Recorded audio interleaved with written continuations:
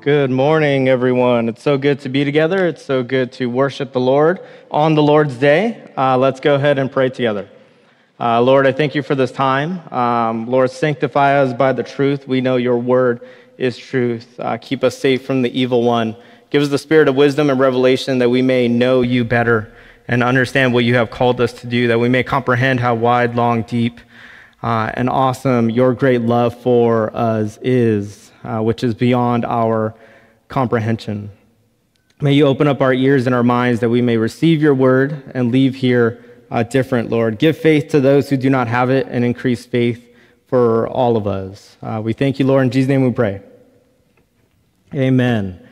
We are in Matthew today, but I'm going to give a really quick recap of the last few weeks. The last few weeks we've sort of been having messages about certain things. 3 weeks ago, Shannon was here, and he talked about repentance, or the art of turning away.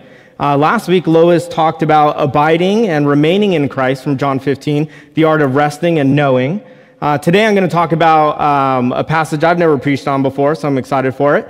I'm going to be talking about Matthew and the disciples' call from Jesus, and subsequently, our call from Jesus to go and do likewise. So, the art of going, art of turning away from sin, art of knowing, resting, and now we're going to talk about the art of going. If you want to open up your pew Bible or your phone to Matthew chapter 9, we're going to be in verse 9.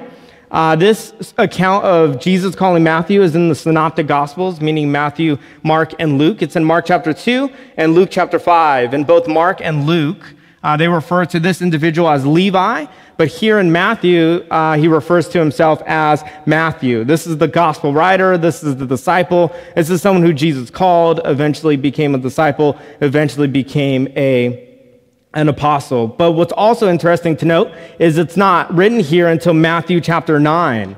But the other Gospels talk about it really early. Mark 2, Luke 5. You got to ask why that is. There are two Gospels that talk about the Beatitudes or the Sermon on the Mount, and that's Luke and that's Matthew. And they both have different orders for when they called Matthew. And I thought that was really interesting, and so I wanted to figure out why that is. And it was sort of bothering me. I was like, I don't want to go down that rabbit hole, but it was like sort of in my mind. So I was like, well, I got to find out what people say about it. In Luke, we have the calling of Matthew right before the Beatitudes and the Sermon on the Mount. But in Matthew, it's right after. And the order is not the thing that's important. It's not necessarily one is not contradicting the other. The whole point of the gospel, they have different themes. And so, but what I think about Matthew is he wants to show the contrast of his character and of his nature before he came to Christ. And all the things on the Sermon on the Mount, love your enemies, store up treasures in heaven, follow the narrow way, forgiving others, not judging, all of those things, Matthew had none of those characteristics. That wasn't who he was. That wasn't in his nature. And so what I think he's trying to say, and what we're going to unpack for the next 20, 30 minutes is simply this. If God's grace can be poured out on Matthew, someone who is antithetical to anything that Jesus talked about on the Sermon on the Mount, if grace can be poured on Matthew, then it can also be poured out on you and me, and it can be poured out on those around us. If there's hope for Matthew, there's hope for us, and I think that's the idea, right? Contrasting Matthew's nature and his character. So we'll be in Matthew chapter 9, verse 9, and we'll be in these few verses. Let's go ahead. I'll go ahead and read, and we'll all read together. In Matthew verse 9, it simply says this. As Jesus went on from there, he saw a man named Matthew sitting at the tax collector's booth. Follow me, he told him, and Matthew got up and followed him. While Jesus was having dinner at Matthew's house, many tax collectors and sinners came and ate with him and his disciples. When the Pharisees saw this, they asked his disciples, "Why does your teacher eat with tax collectors and sinners?" On hearing this, Jesus said, "It is not the healthy who need a doctor, but the sick. But go and learn what this means. I desire mercy, not sacrifice. For I have not come to call the righteous, but the sinners." And as we usually do, we're just going to take this scripture, this text, verse by verse, and see what God has for us in it. Starting in verse 9, I'm going to read it again. It says, as Jesus went on from there, he saw a man named Matthew, our character for the day, sitting at the tax collector's booth. "Follow me," he told him, and Matthew got up and followed him.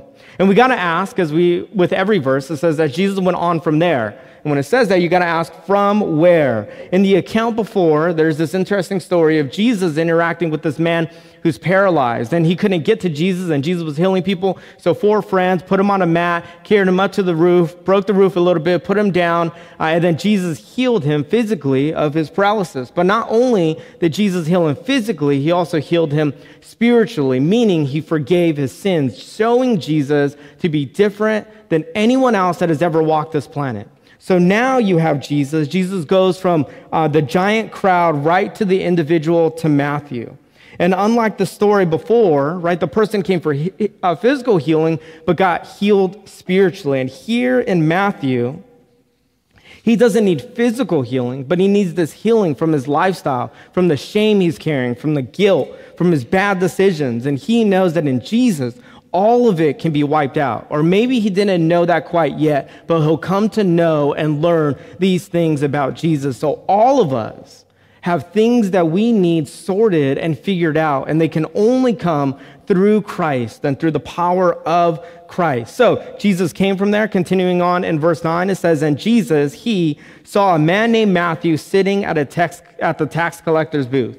Matthew, one of the 12 disciples. What's also interesting is these 12 disciples, they're all really sort of shady characters, right? They're sort of interesting. They're sort of weird. They're all unique. You wouldn't find these 12 people hanging out unless it was for Jesus. Maybe sort of like us, right?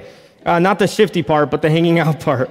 But what is wonderful to see all these disciples together. You have Andrew, Peter, James, and John. All were fishermen, so they probably not popular, smelled a little bit. Nobody really wants to hang out with them. We have Simon the Zealot, who engaged in politics and anarchy. He wanted to overthrow Rome, so he was sort of antagonistic, maybe a little devious. You have Judas, who was a thief and a betrayer, not a super great friend. You have Philip, Bartholomew, Thomas, Thaddeus. They don't really say anything about them. But then you have Paul, the last apostle after Matthias. He was a murderer and a persecutor of Christians. That is an interesting group of guys. And here comes our last character for the day, Matthew, the tax collector, right? I don't know, when you're growing up, usually my grandma would always tell me, like, be careful who you spend your time with. Like, be careful. And I don't know, I would never suggest hanging out with these sorts of people, but we come to learn and know that we all are those sorts of people, and there's all hope found in Christ. So here we have Matthew, the tax collector. So what was a tax collector? Back in this time, it was someone who worked for Rome that imposed taxes on a specific region or people. For us, we don't ever really see the tax collectors, and maybe that's a good thing because maybe we wouldn't be so Jesus-like. But in this time, they didn't have the mail system that we do today. So in order to collect taxes, they would have to go to them, or the people would have to come and report taxes. So here you have a tax collector who was by nature in conflict with the Jews, right? Because this man is working under Rome, so they're naturally in conflict with the Jews or the religious elite. Why? There are 2 reasons why there was conflict, and so these people naturally wouldn't be friends. The Pharisees, the Sadducees, all these religious elites, and Matthew, the tax collector. They wouldn't naturally be friends. Why? Because Matthew often expressed or had frequent abuse and had a sort of a tyrannical spirit, meaning what? If there was something that was due to Rome, he would not only collect that, but he would then collect a little bit more to fatten up his wallet. Kind of like Zacchaeus in chapter 19. When Zacchaeus found Jesus, he's like, I'm going to give back people all that I've stole. This was just a characteristic of some tax collectors. And Matthew definitely fit that bill as well. The second thing is they enforced taxes from Rome, which was an opposition to the Jews, which also expressed and reminded everyone of their servitude to Rome. These were God's chosen people, given the promised land by God, and yet they're under rule. And so it's just a continual reminder that this promise that God gave them, they didn't have it because of their disobedience. This is what a church historian, J.W. Shepherd, says about Matthew, and he says this: according to rabbinism, there was no hope for a man like Levi or Matthew. He was excluded from all religious fellowship. His money was considered tainted and defiled anyone who accepted it. He could not serve as a witness. Why? Because he was a liar, not trustworthy. The rabbis had no word of help for the publican because they expected him to be external expected him by external conformity to the law to be justified before God. So there was no hope from Matthew. There's somebody who's the worst of the worst, somebody you don't want to hang out with, somebody you don't want knocking on your door, someone who you don't respond to their text message to. It's going to be Matthew, right? This is the guy that you just don't want to be around. And for the Jewish elite, there's no spiritual hope for him. There's no physical hope for him. He has no community besides the worst of the worst. And yet Jesus, in his knowledge and love, this is what he says to him: follow me. Out of all the people that Jesus could have chose on earth, he chose someone like Matthew. Follow me, he told him. And then what was Matthew's response? Matthew got up and he followed him. This is such an interesting exchange because Matthew at this time is wealthy. He's well off. He's able to do sort of whatever he wants. He has some sort of power because the Jews or others can't touch him because he's working for Rome. He's sort of set up, right? His 401k is set. His family is set. His kids are good. He just has to continue this way until his last days, and he'll be good in an earthly definition, in an earthly way. But the authority of Christ was stronger than the authority of the Roman government. And what can only be found in Christ is greater than what is found in riches and wild living. And Matthew knew that because he lived it and he knew this isn't it. So our first point today is simply this: get up and follow Jesus. We all follow something, right? Whether we like it or not, how we spend our time is a good parameter to understand what we follow, how we spend our money, who we talk to, how we spend our time. These are all good metrics to figure out what do we follow, and what we follow matters. There is no greater task for the Christian and follower of Jesus than to simply follow Jesus. How do you raise your kids? By following Jesus. How do you work with integrity? By following Jesus. How do you live retirement well? By following Jesus. How do you get through your junior year in high school? By following Jesus. How do you honor God with your life? By following Jesus. How can you get through today? By following Jesus. And yet, if we're honest, there's much more difficulty in following Jesus. There are lures and pulls of this world that will pull us in a million different directions. Or maybe it's not even the world. Maybe sometimes it's ourselves and our own desires and wants and needs and hopes that pull us away from Christ. So what we're going to do is we're just going to look at a few examples within the Bible, within the scriptures, of people choosing not to follow Jesus and people choosing to follow Jesus. Here we are in Luke chapter 9, verse 57 and 62. There are three sets of people that go to follow or attempt to follow Jesus, but don't. Spoiler alert. And we're going to look at each one starting in verse 7. It says this, or 57. As they were walking along the road, a man said to him, "I will follow you wherever you go, Jesus." But Jesus replied, "Foxes have dens and birds have nests, but the Son of Man has no place to lay his head." What I think is going on here is this man sees Jesus and he sees all these people around him and he sees all the miracles he can do. You don't need to buy food anymore because Jesus could just multiply it, right? You don't need a boat because Jesus could just walk on it, right? Any ailment you have, Jesus can heal it. Like, that's the guy I want to go and follow. Like, I'll follow you. And he just courageously or maybe foolishly goes to Jesus and says, "I will follow you wherever you go." But then reality hits him and Jesus says, "But the Son of Man has no place to lay his head. I'm here today and I'm there tomorrow. The next day, I don't even know where I'm going to be. I don't even know where I'm going to go. I don't even know what it's going to look like, but we're going there." And the man, it was just too much. So the reality of following Jesus, or the idea of following Jesus, looked a lot better than the reality of following Jesus. So thus, the man did not follow Jesus. We have the next example in verse 59. He said to another man, "Follow me." But he replied, "Lord, first let me go and bury my father." Jesus said to him, "Let the dead bury their own dead, but you go and proclaim the kingdom of God." This is probably the harshest of the three. But here now we have another man. This is a different example. The first man saw Jesus, all the wonderful things that he offers, and he says, "I'll follow you." But here we have an account of Jesus going to somebody and extending an invitation to follow him. And so he goes to him and he says, "Follow me." But then the man replies, "Let me go and bury my father." Theologians don't understand this to mean his father has like a week left or days left. They understand this to be that his father is still relatively young. And so wait, let me live out these years with my family. And then once they pass, then I'll go ahead and go follow you. But Jesus is saying, no, right? You got to love me with your heart, mind, soul, body, strength. And sometimes that may mean costing the relationships that are closest to you. And here we have, and so reality hit this person as well. He really didn't want to follow Jesus. And verse 61, our next example is now another man. It says, still another said, I will follow you, Lord, but first let me go back and say goodbye to my family. Jesus replied, no one puts a hand to the plow and looks back as fit for the service of the kingdom of God.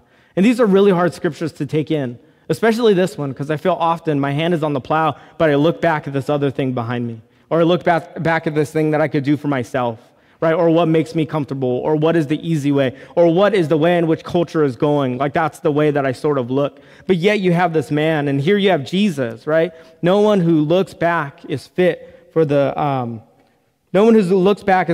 service in the kingdom of God. The cost of following Jesus is extremely high, but it's worth it. It's always worth it, because this life that we live is small, it's short, but it's very important. So the decisions we make now will affect our decisions for eternity.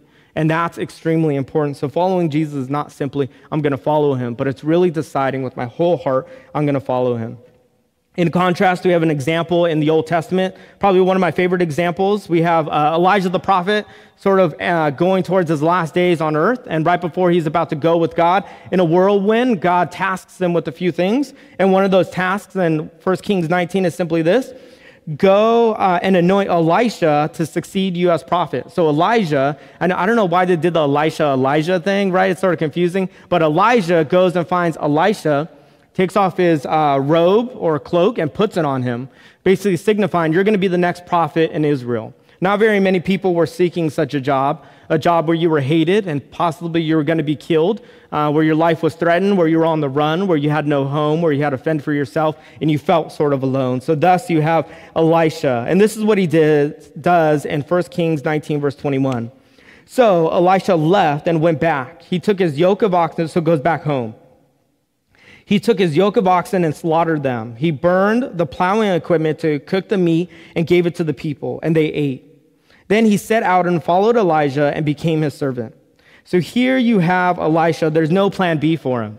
When God told Elijah to call Elisha, there was no plan B. He went home, he took his calf, his oxen, he slaughtered them, he takes his equipment, his job, his livelihood, he burns it, breaks it down, sacrifices his main prize, right, where he gets his income, and then he feeds the town, and then he goes off and he follows Elijah, and meaning he follows God. I'm not saying take whatever you have today and put it in a pile and burn it. That's not what I'm saying. Please don't do that. But what's interesting is Elisha, he knew the temptations of what it would be like if these things were still there. Oh, I can always go back to that. I can always go do that. But for Elisha, he wanted to be a man that was focused and sure and looking towards ahead of what God had called him to do. And the last example, although we all understand this idea now, I'm sure, is Luke chapter 5, and it's probably one of my favorites.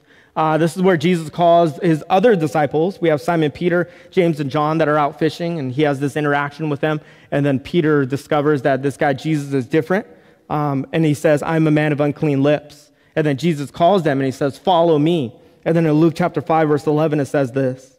So they pulled their boats up on shore, left everything, and followed him. And these were fishermen. This is all they knew. They didn't know the scriptures. They didn't know the Bible. They didn't know how to be eventual pastors in the early church. They didn't know any of those things. And so they have this haul of fish that was money and that was wealth and would sustain them for a long time. And they took it all to shore and they left it, and then they went to go follow Jesus. And what a beautiful example of what it looks like to follow Jesus. But unlike the three people in our earlier text, which is a contrast to Elijah and Elisha, we have people who said no to God's calling to follow him, like people like Judas, people like the young ruler, right? People like the Pharisees that said no to the call of Jesus. And in contrast stands Matthew, someone who was wicked and cruel and mean. And yet, when Jesus came to him and said, follow me, he knew and understood what that meant. I'm going to follow Jesus. There's a greater opportunity ahead of me, and it's the restoration of my soul and the restoration of my life. So here we have these followers that did not have perfect track records, and their consistency and their resolve was not always there. Although they followed Jesus, they still gave way here and there, just like us who have all committed to following Jesus. But yet there are some times where we sort of give way, or we sort of falter, or we sort of set other things as priorities. And that's why it's called a walk with Christ, right? Because it's a walk, it's a journey.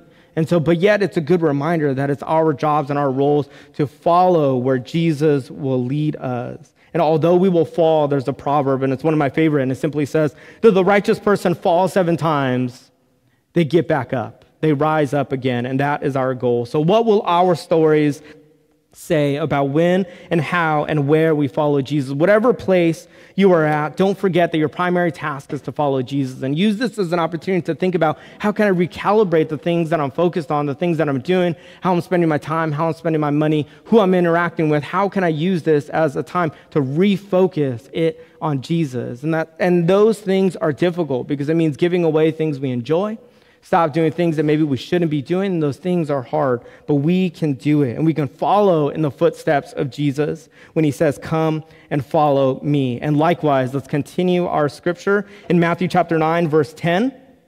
It says this: while Jesus was having dinner, so remember Matthew gets up, follows Jesus, leaves everything behind.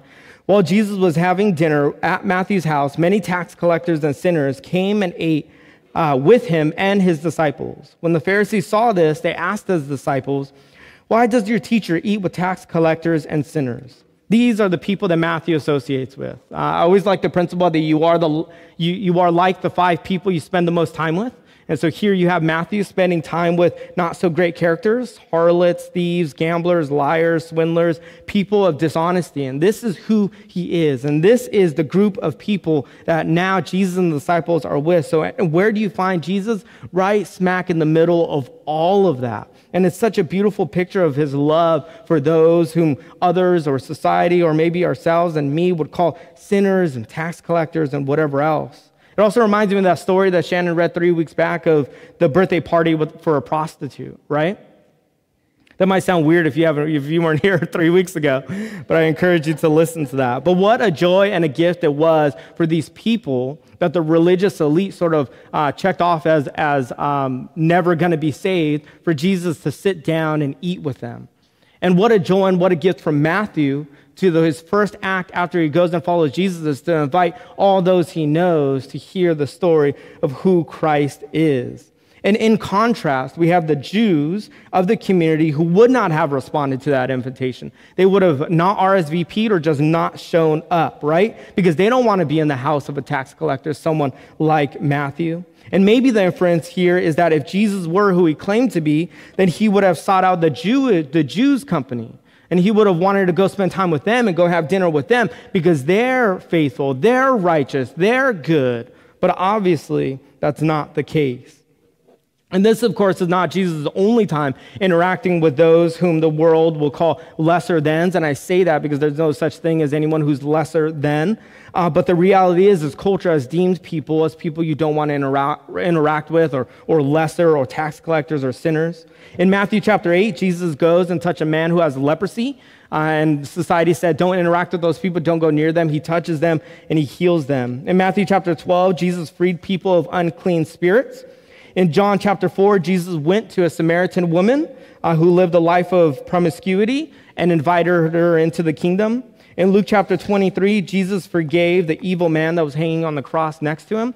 Jesus is in the business of going to those whom society checks off as unlikely. And then not only that, and maybe the most starkest example is Jesus also came after you and came after me. Romans 5:8 simply says this: but God demonstrated his own love for us in this: while we were still sinners, Christ died for us. While we were still sinners. What a beautiful gift it is to understand the depravity of ourselves, but yet the love that God has for us and the restoration that means for our lives. We're simultaneously sinners, but we're also not defined by that sin because of what Jesus did, so we stand righteous and right before a loving and perfect God. It's such a beautiful gift. And so our second point is simply this: go to the tax collectors and sinners. The life and the life of the follower of Jesus should be messy. But if I'm honest, I think for me, sometimes I don't share my faith as I should, or I don't invite people over to my home as I should, or whatever else. And I think sometimes it's simply because I like my clean-cut life a little bit, right? I like my home that's neat and clean and organized. I like that. And but yet the reality is when you come into someone else's life, you sort of enter their stuff, right? Enter their space and all the things that they carry. And then when you enter someone else's life, what do? Right? You come with all of your stuff, all of your things. We call them the 3 H's. You come with your hurts, your habits, and your hang-ups. No matter where you are or who you are, we all come with those things. We all offer those things, and we all bring those things in when others interact with us. But I think that's where Jesus wants us to be. In that mess, in that stuff, in those places, right with the tax collectors and the sinners, and of whom I and you, we may be the chief of those. And yet God has called us to be with people like that. And I think that's the role of the church, is to enter into each other's stuff and live together and be together, and then invite others with their stuff and with their hurts and their habits and hang-ups, and invite them with all of their baggage and bring them into them, and then all together, knowing our own depravity and our need, we all look to Jesus together. And that's the role of the church, is inviting and encouraging others in with all of their stuff. Hopefully there's room because you have all of your stuff, right? And that's the idea, is inviting others into what Jesus has for us. This past summer, I spent 2 weeks away, 1 week on a week-long mission trip and 1 week on at summer camp. With the high school students. It was awesome. But one thing is also true. It was awesome, but it was also really messy. So it was awesome and it was messy. But one thing that I love about these trips is you have no choice but to get close with those around you, right? Like, you just have no choice. You're with them 24/7. You can't really get away as much as you want to. There's always some student yelling or screaming or doing something that they shouldn't or whatever. Or maybe that's me doing those things. But then you start to learn things about people or students that you're with, right? You end up finding out who snores, which is interesting. You find out who doesn't like to take showers. Okay, no judgment. You find out that there was a particular student that only brought 1 pair of socks for a week-long trip. You can't make these things up. You find out that somebody went to a weekend camp and didn't bring anything to sleep in, no blanket, no pillow, no nothing. You find out all of these things about each other, but it's also wonderful because you're able to see each other's idiosyncrasies, right, our faults, and yet you're still able to love each other and live that life with each other. And I think that that's how the church is meant to be, right? We all have stuff, and we all have things, and we all carry it. And I think that's the beautiful part of the church. And isn't that what the church is supposed to be for each other? And then isn't that what we're supposed to be to those out in the world? And so one initiative in which we can welcome people into our stuff and we can welcome our stuff into other people's lives is the table gatherings that we have. And so if you're not part of that, if you're not signed up for that, it's just a quick opportunity to share a meal with someone else in this congregation, in this room, and meet someone that maybe you haven't had. A great way to get to know someone is over food or coffee. And so if you're not signed up for that, this is a great initiative that we're launching, and we really encourage you to sign up for that, get in people's stuff. Not literally when you go over their house, but then invite them into your stuff as well. And that is the role and goal of the church. Let's finish off our text. Here we are in Matthew now, chapter 12. And it says this: on hearing this, Jesus said, "It is not the wealthy who need a doctor, but the sick. But go and learn what this means. I desire mercy, not sacrifice. For I have not come to call the righteous, but the sinners." Here we have Jesus making a clear distinction between the righteous, and I put that in quotes, because what he's really talking about is the followers of the Pharisees or the Pharisees themselves. They're righteous because they don't think that they need Jesus. They don't think that they need God. They think they can get to heaven by their own good works, by a life well lived, but we all understand that not to be true. And then you have the other category, the sinners, which is those who had come to follow Jesus, like Matthew, like the tax collectors, the harlots, etc., sinners, those who know their need, those who know their depravity, those who understand our great need and our hope that's only found in Christ. So here you have the contrast. Jesus meant that the sinner who followed Jesus in faith were made right before God.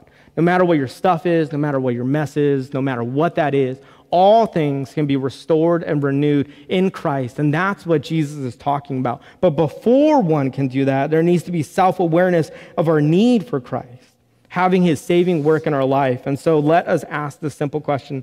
Do you know your great need for a Savior? Because it is only those who are sick, meaning those who know their need, those who know how sinful we are, how depraved, how we wander on our own, how we run from God like Jonah, how we do our own things, how we complain every which way and every step.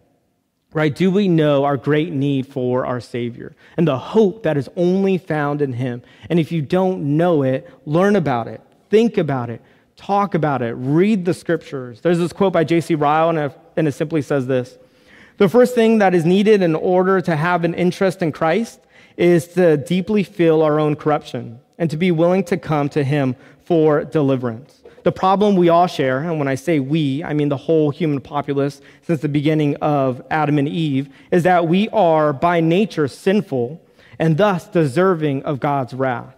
We all stray and we run. Right, that marks our combined, right, uniformity, right? We all need help, all of us. When God says don't lie, we lie. When God says don't steal, we steal. When God says have no idols, we hold too many that they just fall. When God says give and serve the poor, we buy the next best thing. And when I say that, I mean me, because we all have this need of who Jesus is, and I understand my needs. So although sometimes I'll wander and sometimes I'll go my own way a little bit, I always come back to Jesus because I know that the world doesn't satisfy like it says that it satisfies.